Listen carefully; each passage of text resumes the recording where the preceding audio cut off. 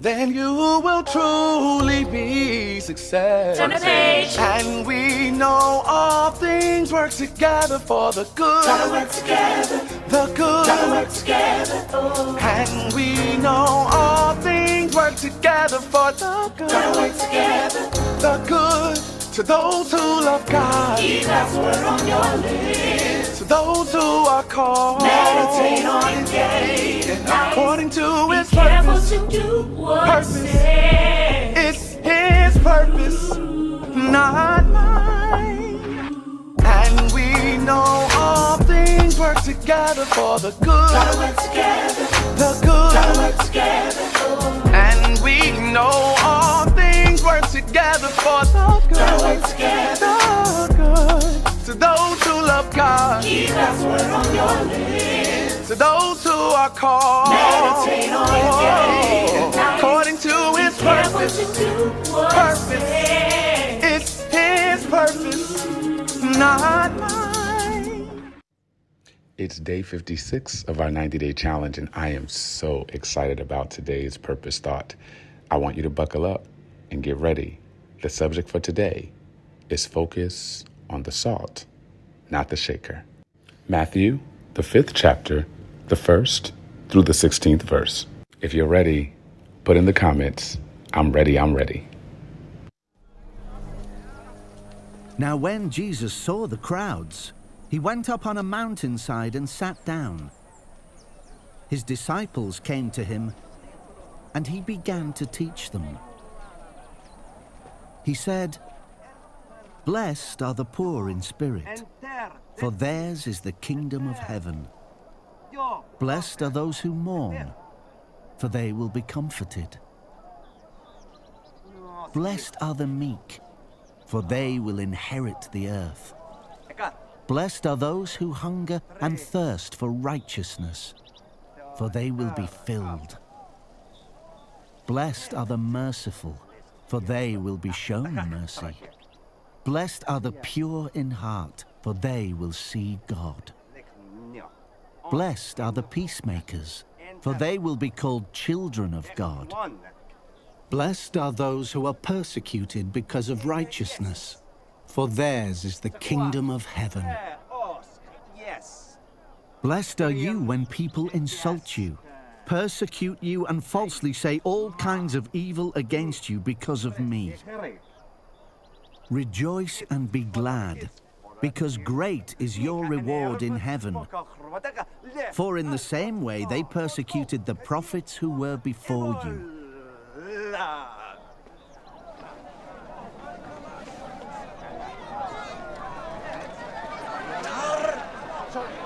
You are the salt of the earth. But if the salt loses its saltiness, how can it be made salty again?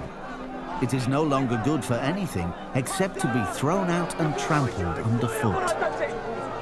You are the light of the world. A town built on a hill cannot be hidden. Neither do people light a lamp and put it under a bowl. Instead, they put it on its stand, and it gives light to everyone in the house.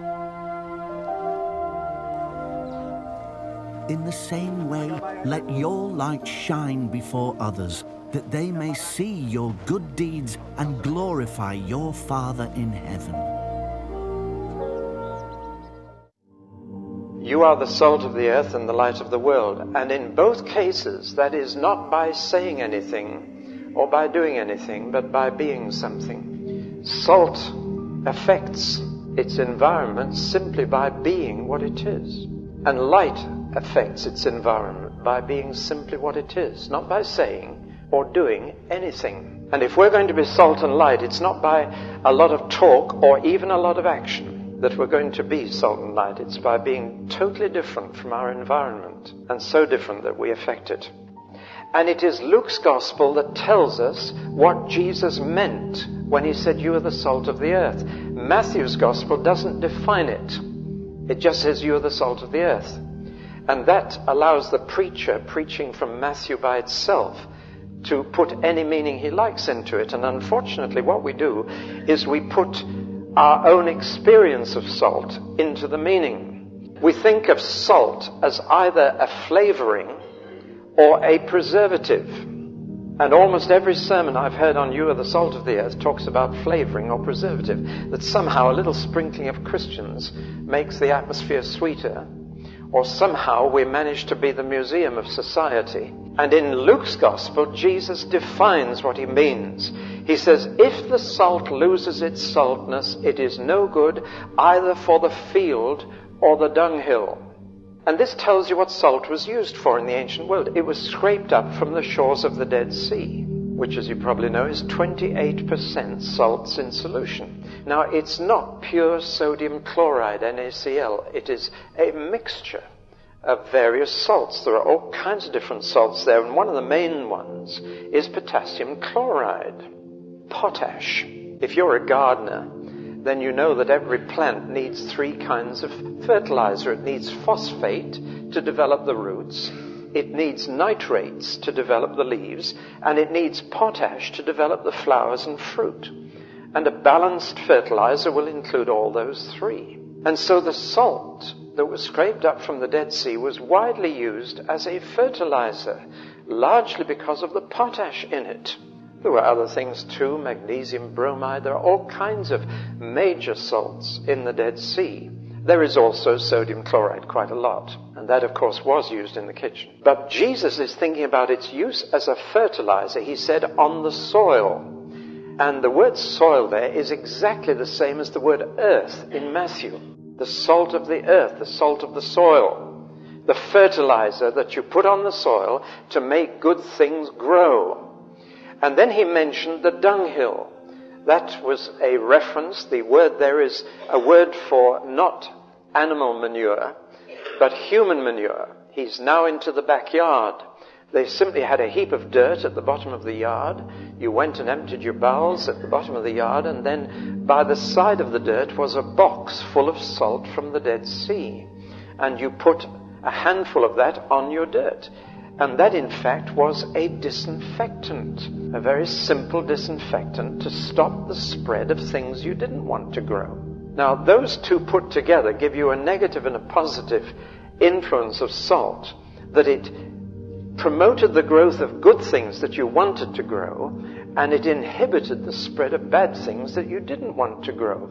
It is a vivid picture, and Christians are to be the salt of the soil. Here you've got a very clear, vivid picture. Jesus was always using very familiar pictures from ordinary life and using them to illustrate profound truth. You are the salt of the soil.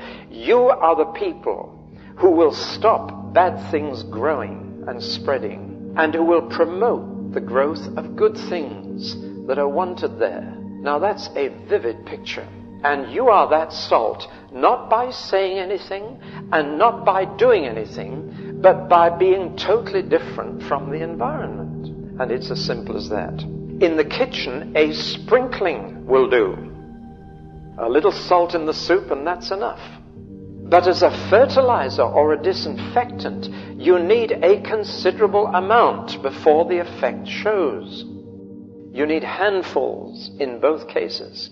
A little sprinkling on the soil will not do a thing. And therefore, the very concept of being salt in society demands a certain proportion of that society being Christian, being different, being salt. And the simple fact is, we have not got enough salt. It is as simple as that. And that is why social trends are going the wrong way. And there's no way it can be reversed until there is a sufficient amount of salt to do the trick. In other words, we might be able to win an occasional battle by lobbying and by protesting, but we will lose the war while there is an insufficient amount of salt. And you can apply this in any situation. And while you read the papers and decry what's happening in society, it all shrieks at me, we no longer have enough salt in this country. We once had, but we no longer have. And we can't expect the trends to reverse until we do. Now, how much do we need? Now, this is where I've got some good news for you. That in fact, when in any community or society there is 5% salt, the social trends reverse for the better. And it's not by anything that 5% are saying or doing, but just by being. 5%. Until we are producing enough salt to save a society, we're going to continue to work in a situation that's going downhill.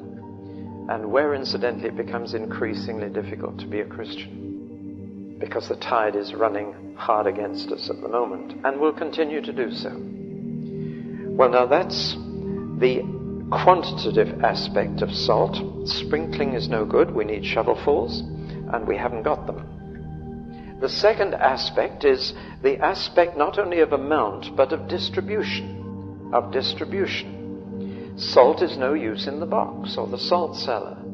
It has got to be in direct contact with the dirt before it operates. In other words, it operates by presence and not absence. And as long as salt is locked up in a meeting like this, we cannot be salt of the earth this morning. We just can't do it, because we're out of contact with the dirt. And therefore distribution, we need first of all 5%, but if that 5% were all locked up in Christian schools and in suburban churches, it would not be salt. It's got to be in among the dirt. It's got to be in direct physical contact if it's going to operate. In a factory where there's a 5% Christian presence, the language changes without anybody saying anything. Think of your street or the place where you work. Don't grumble because you're in direct contact with the dirt. That's precisely where salt can act. But it does need a 5% presence. And there is a disturbing attitude among Christians to try and get out of that dirt and to get into a Christian situation. But I remember a girl coming to me and saying, "Isn't it wonderful?" She said, "I'm the only Christian in the office where I work," and she said, "It's so hard." But she said, "I've seen an advertisement for a Christian firm, and they want someone, and I'm qualified for the job. And I've been accepted in a Christian firm." She was looking forward to starting the day with prayer and all the rest of it, and going to work in a firm where everybody was Christian. And she saw my face and she said, "What's the matter?" I said, "You just told me that you were the only Christian in the office where you worked. And now they have no contact with Jesus." I want that to be an encouragement to some of you to stay right where you are. Or to put it in Bible terms, to remain in the vocation in which you were called. Because God called you right there. Because He wanted some salt right there. Better to pray that more Christians will join you in that situation until you get the 5% than run away and join a Christian outfit. We need salt in national government, local government. We need salt in sport. Distribution of salt is very, very important. And the more we shrink back into Christian ghettos, the less that salt can operate. It can only operate in direct contact with the dirt. The third aspect of salt, and perhaps the most important for us, is the aspect of quality. You see, salt is needed in a certain amount in any given situation. It is also needed to be in direct physical contact with the situation it's going to influence. But thirdly, it must be salty. And Jesus talked about salt losing its savor. Now, how can sodium chloride lose its salty quality? The answer is it cannot. It is a physical impossibility. And yet, it must have happened in Jesus' day for Him to be able to talk about it. He said, if the salt has lost its savor, it's no good for anything, and men throw it in the street, which is where they threw all their rubbish, and it was trodden underfoot, trodden into the dirt. That's what happens to dirt in the Middle East, or to rubbish. Now, how could salt lose its savor? A very simple way. Not by ceasing to be sodium chloride, but by being adulterated with other substances. And a clever salt dealer would scrape up plenty of sand with the salt from the Dead Sea shores. And so a lot of it was not salt at all. That's the only way in which salt can lose its saltness, by having too much other stuff mixed in with it. And so it loses its quality. And any housewife who bought adulterated salt that was half sand would throw it out of the door into the street. And men would walk it back into the dirt from which it came. Now, the lesson of that is pretty obvious. Christians will only influence the world if they're different from it. Somebody said of the church, the lifeboat should be in the sea, but when the sea gets in the lifeboat, you're in trouble. And in fact, our real situation is not just that we don't have enough salt, but that the salt we do have is losing its saltness very, very rapidly by being adulterated, by having too much of the humanist, secularist society around us getting right in among Christians, because the pressure is enormous to conform. Well, now, it therefore can lose its savor.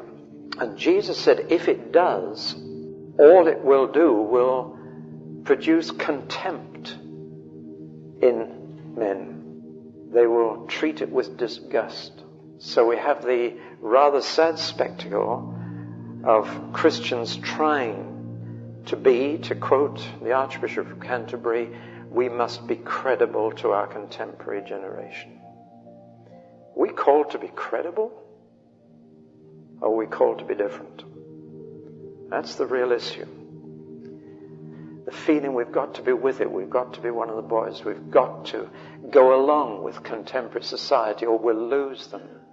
That is when the salt loses its saltness. And in fact, it's not the way to save society, it's the way to follow it. We should be leading society into a better way, not following their way 30 years after them. And then Jesus said something which I don't think people have taken too seriously. He said, if the salt loses its saltness, there's no way it can be restored. Wherewith shall it be salted again? Now that's important. Once you lose your saltness, you can't get it back again. Once you've lost, when an individual Christian loses their reputation, almost impossible to get it back again. Once salt loses saltness, wherewith shall it be salted? It's gone for good. Now then, so what is saltness? Well, we've got to go back to the Beatitudes. And when you read those Beatitudes properly, they are the exact opposite of the attitudes of the world in which we have to live and move. Day 56 of our 90-day challenge, and the title is Focus on the Salt, Not the Shaker. We are always trying to house our assignment in a position. We are often stuck trying to reduce our lives to a shaker, to the system, to the subject matter, to the salary. But you are salt. And my word for those who are called to purpose is this: focus on the salt that seasons everything and not the shaker of a position that you want so very badly. It's the salt that changes the food, not the container that the salt lives in. And if you never see calling outside of the container of a position, of a role, of a responsibility, of a platform, you will hide in dark cabinets.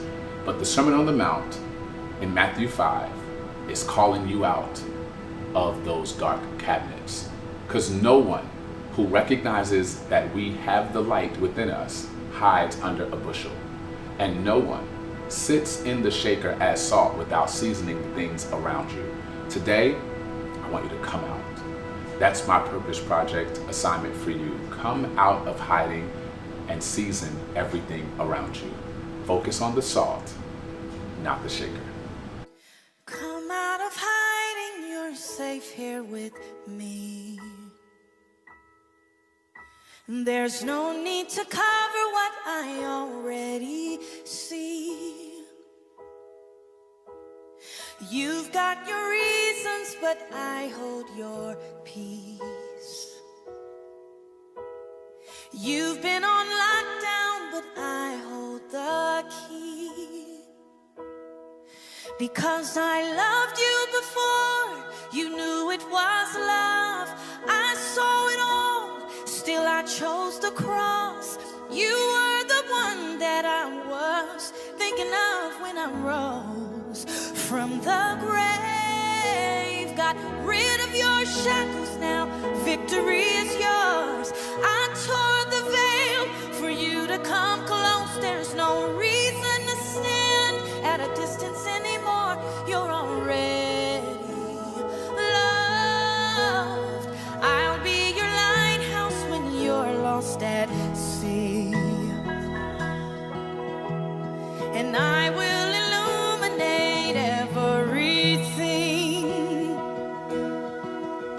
No need to be frightened by intimacy. No, just throw off your fear and come running to me. Yeah, I loved you before you knew it was love. I saw it all, still I chose to cross. You were the one that I was thinking of when I rose from the grave.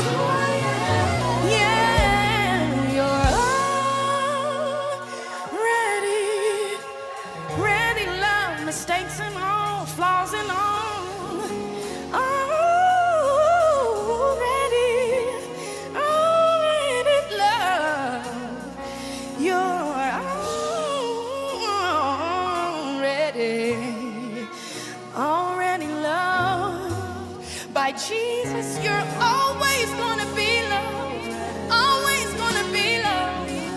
Neither height nor depth can separate you from the Father's love. It's everlasting, it's eternal, it has no end. You're already loved, always loved. From the day you were born till the day you die, He'll love you, He'll hold you, He'll keep you. Yeah, He'll accept you, He won't abandon, He won't reject you. You're already loved, so you can come out of hiding. You're already loved.